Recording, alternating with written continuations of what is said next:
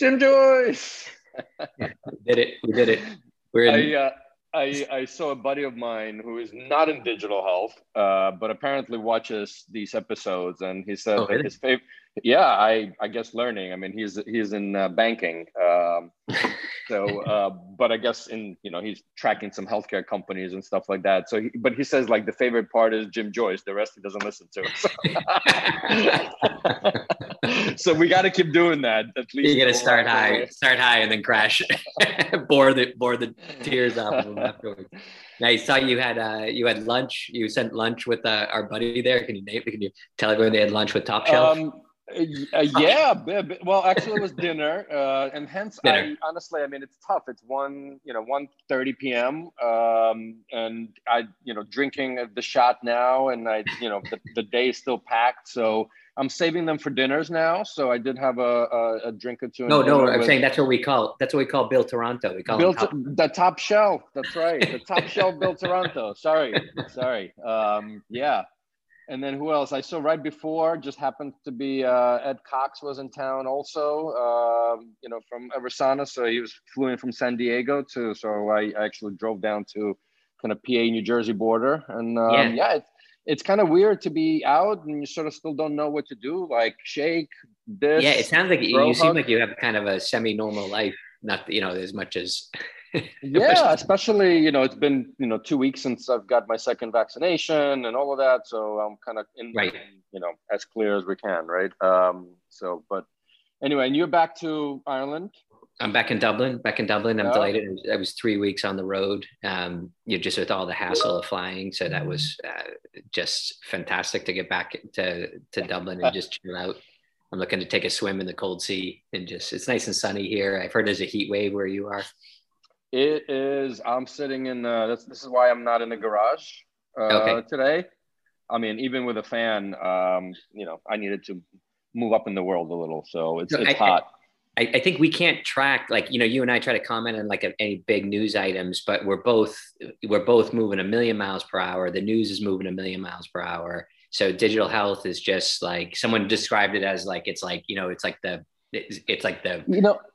My only comment, and maybe I'll take this down, like, what is really digital health, right? Like the Bright IPO, right? It's like, is it really digital health? It's an insurance player, right? Like I'm struggling. So let actually, because our Dutch friend living in Madrid is going to join us, Edward Kliphaus.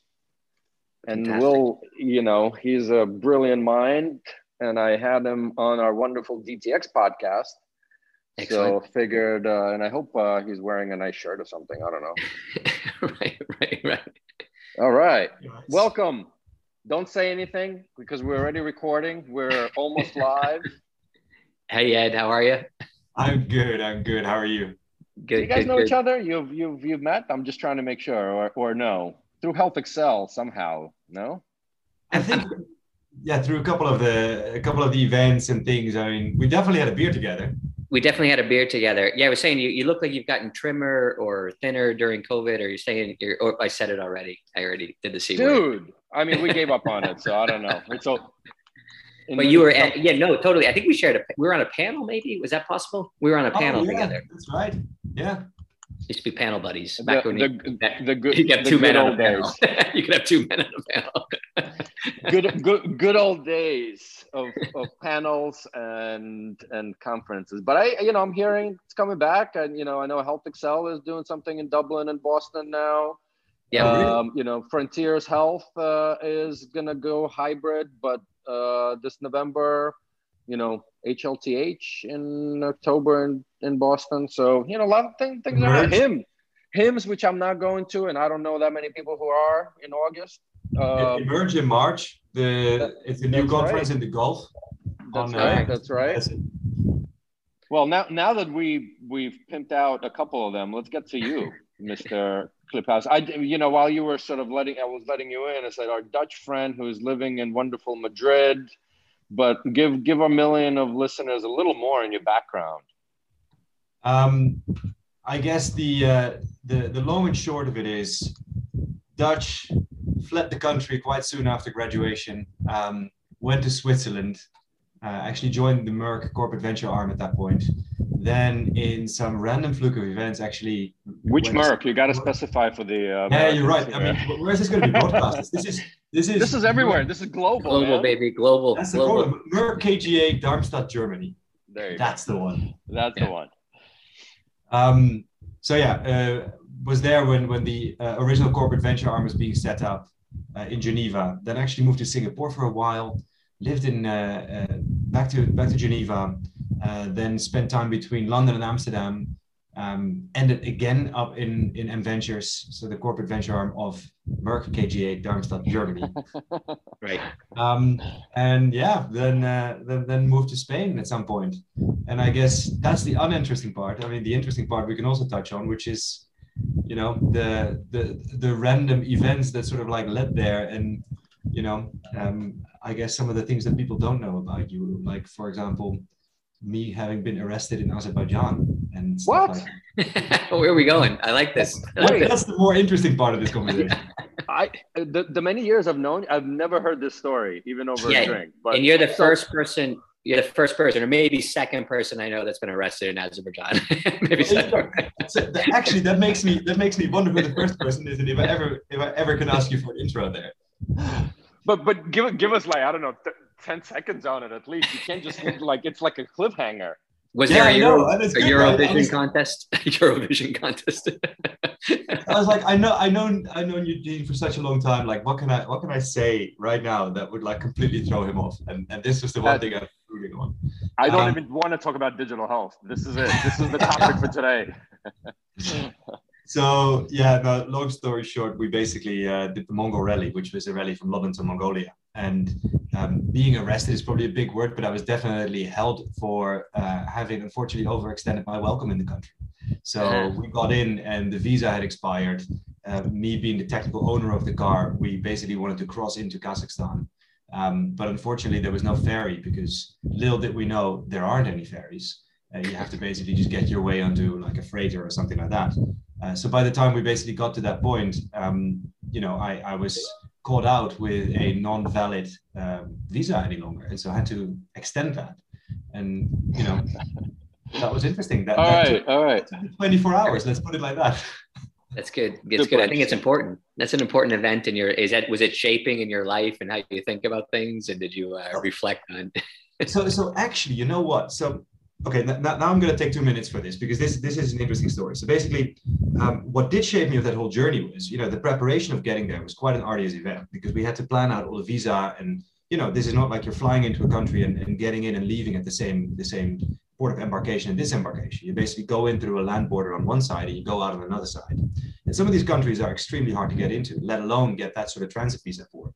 So we had planned that meticulously, you know, with a team of 3, like how can we get all these visas in place and sort of like with the right time frame to get to Mongolia.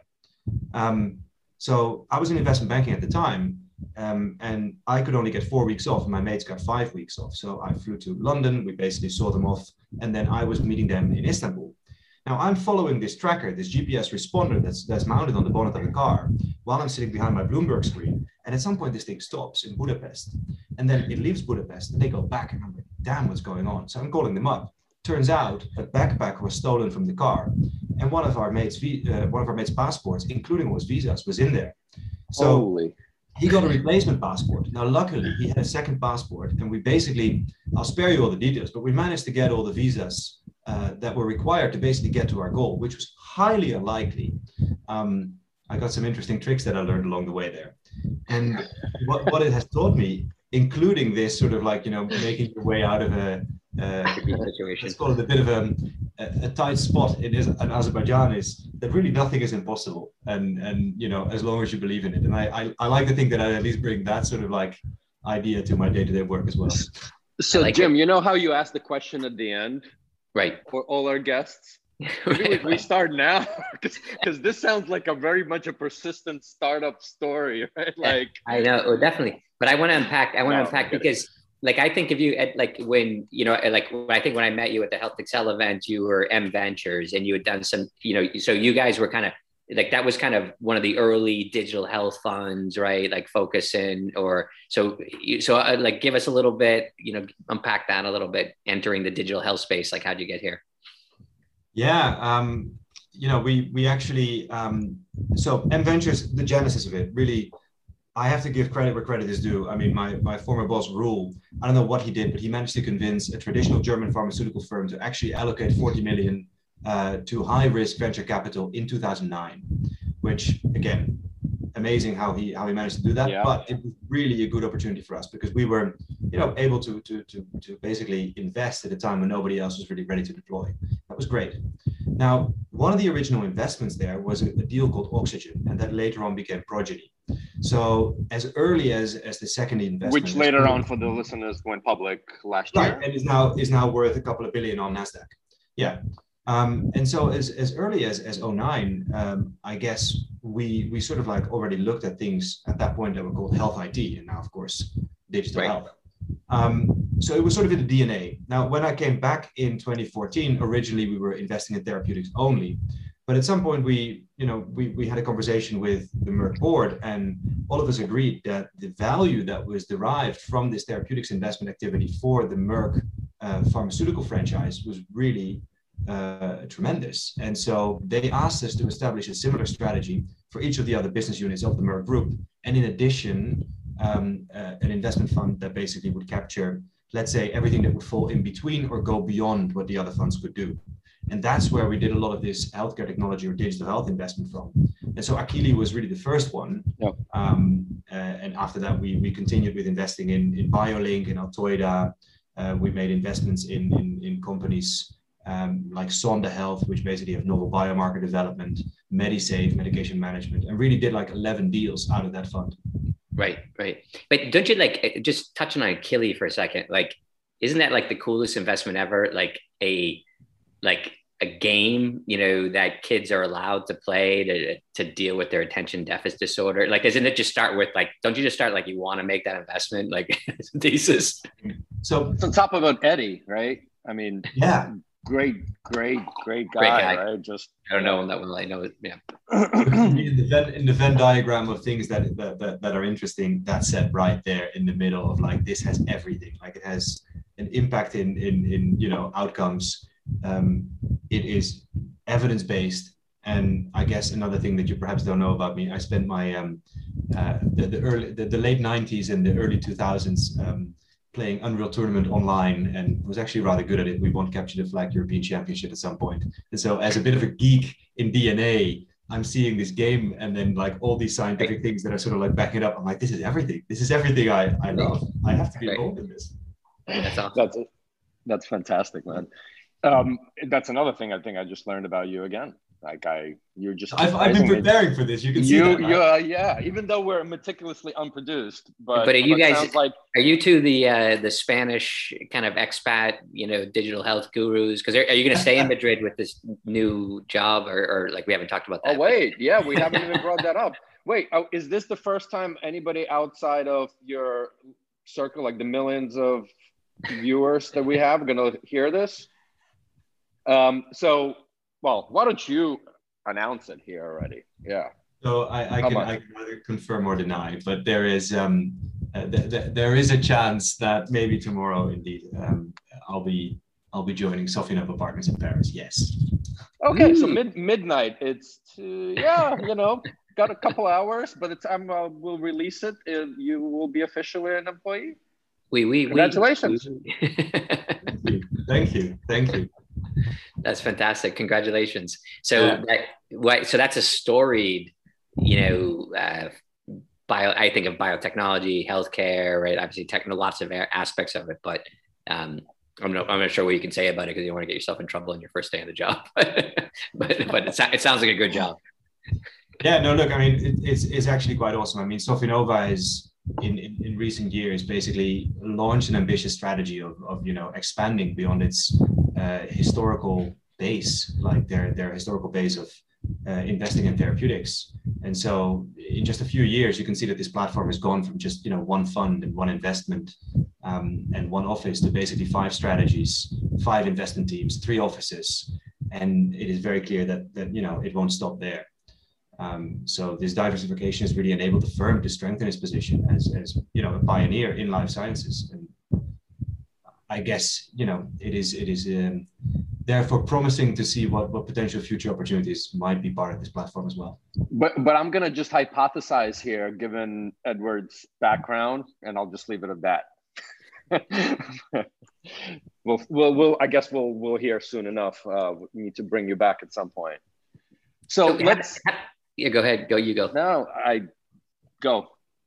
No, I was saying, like, what part of the, like, having done all these investments over the time, like don't have to get into what stage you're going to be at, but like what stage of the investment do you love? Like, do you really like? I'm assuming you'll say it's the one you're working on now, but what stage?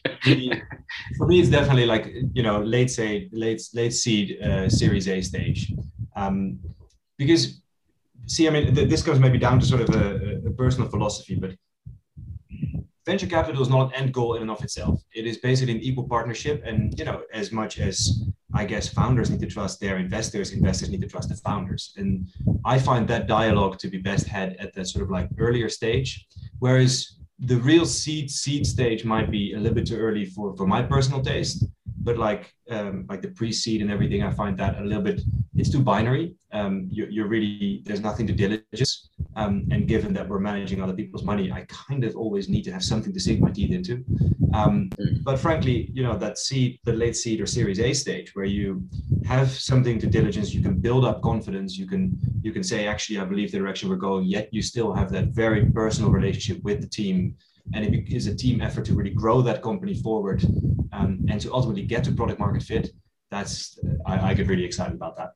Yeah, it's kind of a magical moment, isn't it? That if you think about it, no matter what the investment strategy is, but that kind of moving to like, oh shit, we can actually, we've got something repeatable here. We've got something we can diligence. It's kind of, the team is kind of, they can feel it. You can feel it. It's like, can that team get to Kazakhstan no matter what? Basically. It's exactly that. Like, you lost a few visas. Exactly. Backpacks been stolen. You find all of a sudden, a bottle of vodka in your backpack halfway through the desert of Kazakhstan, which, not bad. Stuff like that. Yeah, but it is a magical. It is a magical stage, because if you think about that, when you first kind of go into it, that's kind of magical too, right? Like when you kind of step off and you do that like initial founder stuff, that's kind of like, because everything's possible, and then you get pretty much depressed until the stage you come in. Pretty much. And then you get another depression and another one, right? Until maybe at some point. I mean, you guys know better than me. We even talked about this, Jim, I think. I mean, there's the famous, the startup cartoon. It's like, right. Fuck, yay, right? And yay. And it's I think for me, indeed, the thing is, especially as a VC investor, you kind of, you're putting your balls on the line together, and you're seeing it all the way through, and that is something which, especially in the early stages, I think you're making a bet on a nucleic piece of technology and a nucleic team, and ultimately, hopefully, together you can bring these things forward, and then look at the world afterwards and say, "See, I was right." And that's kind of cool. I want to dive in something that I don't think we've ever talked about with any other guest, but especially in digital health or in healthcare. I don't even know what digital health means anymore, right? Like Bright went public, it's an insurance, or it's a large digital health. I don't know. Yeah, there's digital technologies everywhere. But anyway, that's a side note. Don't sweat it. Don't sweat it. Just go with it. Yeah, I'm just going with it. All right, I'm not sweating it. But let's talk about boards, right? And the role, and especially at that stage, what you said, right, between the seed and Series A, and the role of the board members. I don't think we ever talked. Like, what would you recommend startups, Edward, on how to deal with the boards, right? How to, to a certain extent, even some of the. I'll pause. You got the question, man. Because I can keep going and going. I think, what? I hate that this is such a completely underlit subject, because it is so fundamental. Mm-hmm. And I think a lot of people underestimate the importance of it. Now, there's no golden rule, but I personally am in favor of at least having small and balanced boards, especially in early stages. So, rule of thumb, Series seed, maybe 3 board members, Series A and B, maybe 5 board members. If you go beyond that, you can add people and it can become a little bit more heavy. Because also your directional decisions are going to be less binary. You're not going to say we're going to bet the farm on just taking a U-turn here. At that point, hopefully you've raised on having demonstrated product market fit. So then the composition, I think, I think it's very important to have investor representation. And of course I would say that, but I mean, I also personally think that the investors bring a sense of fiduciary obligation, that basically value needs to be generated for shareholders, and a level of accountability that is just important in a governance body, because this is governance. Now, what I mean by that very concretely, investors will look, okay, we have agreed on a budget. Are you underspending? Are you overspending? And by the way, underspending is not a good thing, because money needs to be put to work. Mm-hmm. Spending on budget is a good thing. So are you underspending? Are you overspending? Are you on budget? Are the timelines slipping? If so, why? Why are these timelines slipping? Is this something that comes from, let's say, managerial oversight, or is it just a macro setback that couldn't have been foreseen, but that we all agreed we have to now mitigate?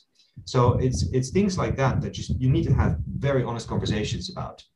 And I think a lot of people see this as almost punitive, but that's not what it is. I think the best founders I work with embrace this, because it's almost like the proverbial frog that you throw in cold water and gradually you heat up the pan.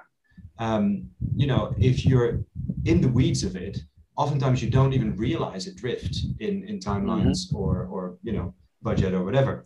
And so having people coming in every once in a while, almost fresh, quote unquote, and saying, hey, what's going on, can really make for productive decisions and productive discussions. So that's the investor side. Then personally, I think founders should be represented, which in Europe is not always the case, but preferably a CEO, and especially in the early stages, perhaps a co-founder.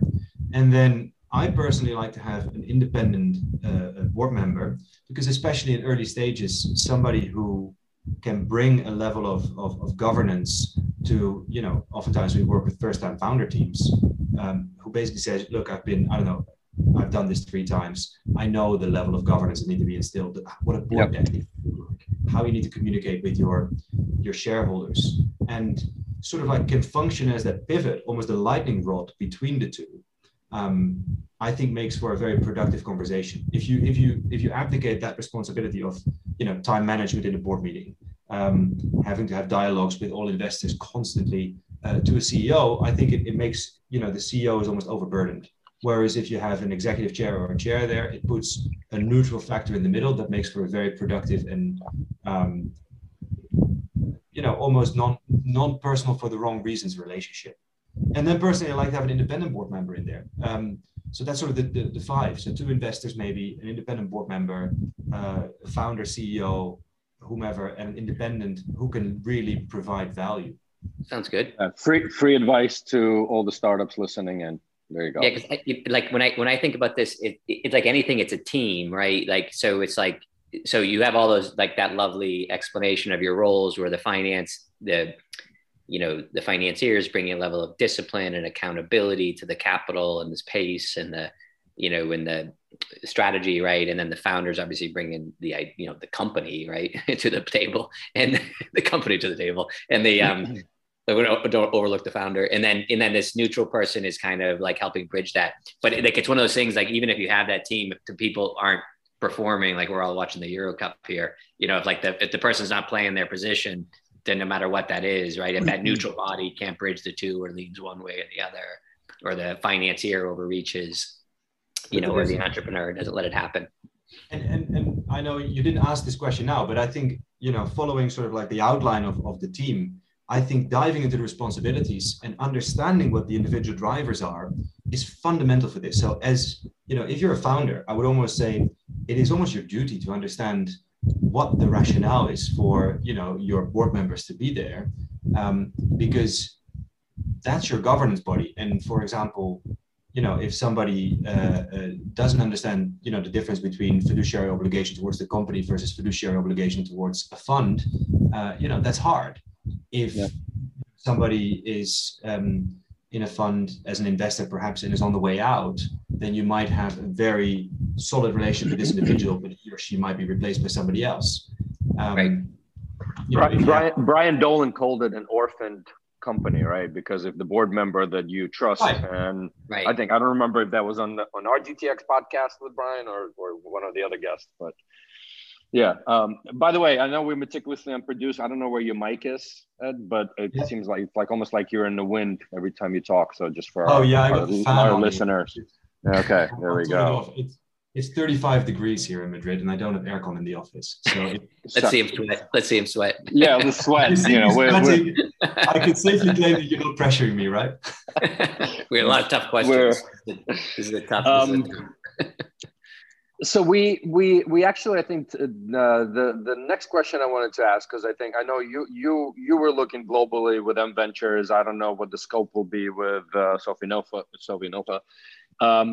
But let's talk about digital health startups in Europe. And we had this discussion with Lena Venner from First Minute also a bit on scaling digital health startups, and lots of European companies get something moving, whether it's Netherlands or Belgium or Germany, and then they all open up an office in US. Not all, I'm stereotyping, but I know you have your deep thoughts on this, and let's extract it now that the heat is on. It is actually getting significantly hotter right now, so yes. We like it. Okay, well, you can turn it on and off just to cool yourself down a bit. But.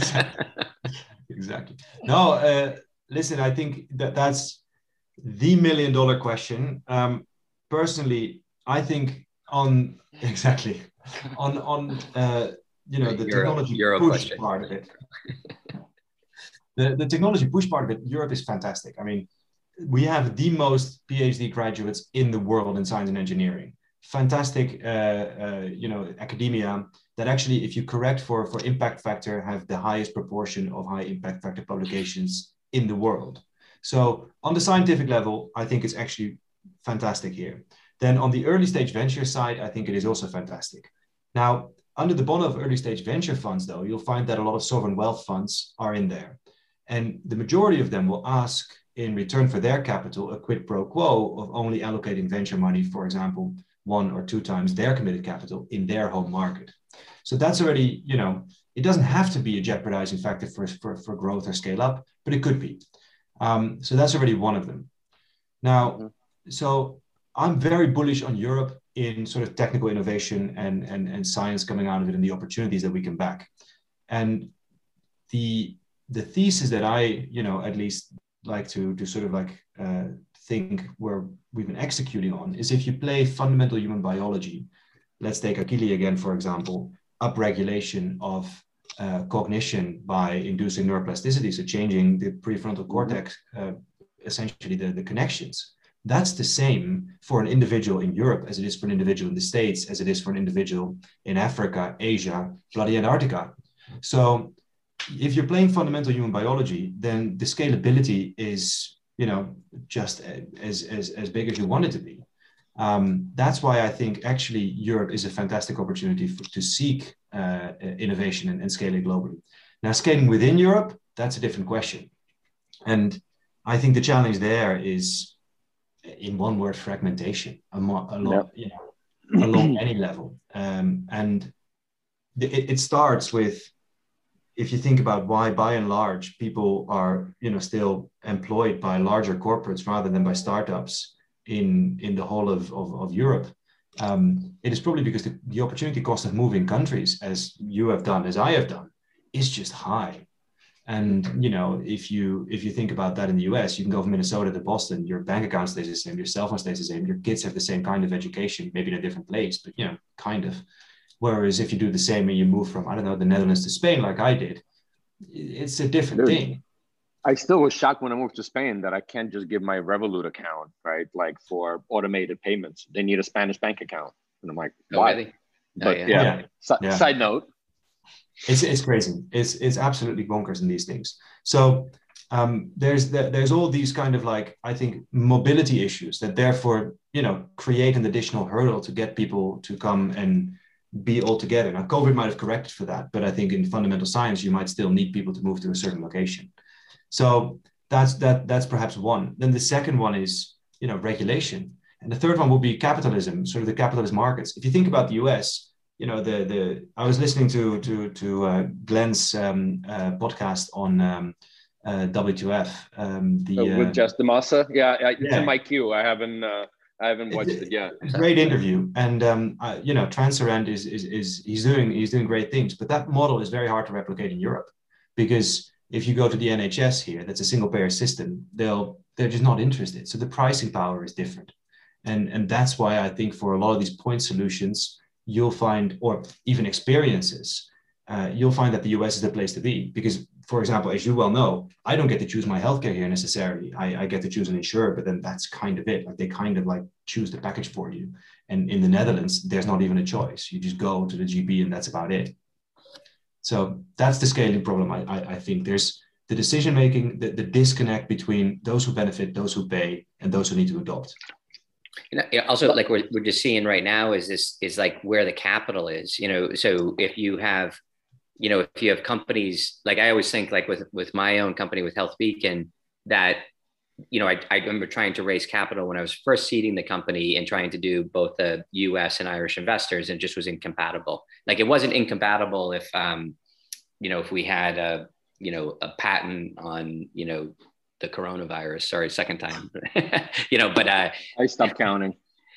but I mean, if you had something that was just like, everyone was throwing money in, but you have a new idea and you're through, it was incompatible. I could have raised in the US, or I could have raised in Europe. And then as the company got bigger, then, when I looked to talk to VCs, they wanted me almost like center of gravity had to move to the US, yet we were getting traction in Europe, and they almost discounted the traction in Europe. So, you just needed to talk with those investors largely on US terms. So like, so the capital is US. And now, Jim, you're a global company. Now we're global, baby. Global. But it's actually funny that you mentioned that, because you're absolutely right. It is even from the top down. From the top down, there's these challenges that, is there a single pool of capital or a single stock market in Europe that would embrace all technology startups like a NASDAQ? No, there isn't. And it's been tried, by the way, the Euro NASDAQ or whatever it's called. And it's very hard. So therefore there's no concentration of capital. Therefore, there's no diversification in the stock market. Like I worked in the public markets for a while as a specialist, sort of brokering specialist stocks. And in Europe, by and large, people are organized by their geography. Whereas in the US, you'll find, specialist investors like RA Capital, Baker Brothers, Perceptive on the public markets, who have such depth of knowledge that they can, pinpoint biological mechanisms and everything. And the reason why they can do that is because there's so many more opportunities for them to back that they can be specialized. And this is a great segue. This is a great segue. Yeah, I was going to say public segments, public money. So let's talk SPACs. Yeah. I'm still dumbfounded, and I won't be mentioning the few SPACs. I don't think there was any SPACs this week so far, to my knowledge. Well, not the digital health SPACs that I've heard. Again, I haven't been paying attention. But somebody's gonna lose their shirt on some of these valuations. Just wait a little while. Yeah, I'm doing a health coach thing. You just ask the question and you pause, and you let others talk. Let me ask you another question. What is value? Value should be not tied to valuation. Just kidding. But that's price and value are different things. I agree. But yeah, I don't know if you guys have read the book by Charles Mackey, Popular Delusions, and the Madness of the Crowds. I have not. This is a guy in the 19th century who made and lost his fortune like 3 times over. And he writes this book about, bubble formations like the Tulip Mania and the South Sea bubble and everything. Brilliant read for people who are interested in this sort of stuff. Now, I don't know. I mean, SPACs are interesting, and who am I to say that they're good or not? I mean, I can see the appeal. You get a 4% pop for investors, which in a low interest rate world you simply can't get elsewhere. And if you don't like the acquisition target being presented, you know what? You get replaced and you still get your 4% pop. So that's it. But there is a bit of, you're getting companies that are not publicly traded, that are not necessarily endorsed by the public, for going public. And we'll see how it plays out. To me is that to me is interesting, right? If the fundamentals and the economics of a business are there, they go IPO through the more traditional or maybe less traditional, right? Depends on. But the SPAC, especially that 18 to 20 months that you have to fill it, and therefore we're looking at these sometimes subpar companies, and then again, right? So the early investors will make their money. I mean, there's a value extraction, go back to value, right? Component, but then the public will, in many cases, lose out. Well, because so here's some of the fundamentals and the math just doesn't add up for me. Well, they can still go long AMC. All jokes aside, I mean, I think it's less about SPACs than it is about actual value. I think it's a much more systemic thing that's going on. Again, the East India Company sort of was the first ones to be publicly traded, right? It was publicly traded because people were getting a share of the wealth that was being brought back to the Netherlands and then, afterwards to other places. Now, we're a far cry from that today. I mean, as an investor in Tesla, you're not speculating on getting a distribution that would basically give you back a purchase price of your shares over a period of time. You're speculating on the price going up and somebody else at some point acquiring that. And, there are dividend stocks, but maybe, high dividends, 5%. So it takes you 20 years to make your investment back. So basically, the disconnect between what is underlying value and what is basically being speculated on and priced in, I think that's the more concerning factor for me. And that's why I always find it so interesting when people, for example, say, venture capital is so risky. And I'm like, well, I don't know about that. It is risky, but basically what we do is we buy oversized clothes for a very small child and we hope that the child grows into it. But isn't that what's happening on the stock market as well? I like that. That's a good comparison. I like that. Versus usually sometimes the venture capitalists try to give the large entrepreneurs first communion suits.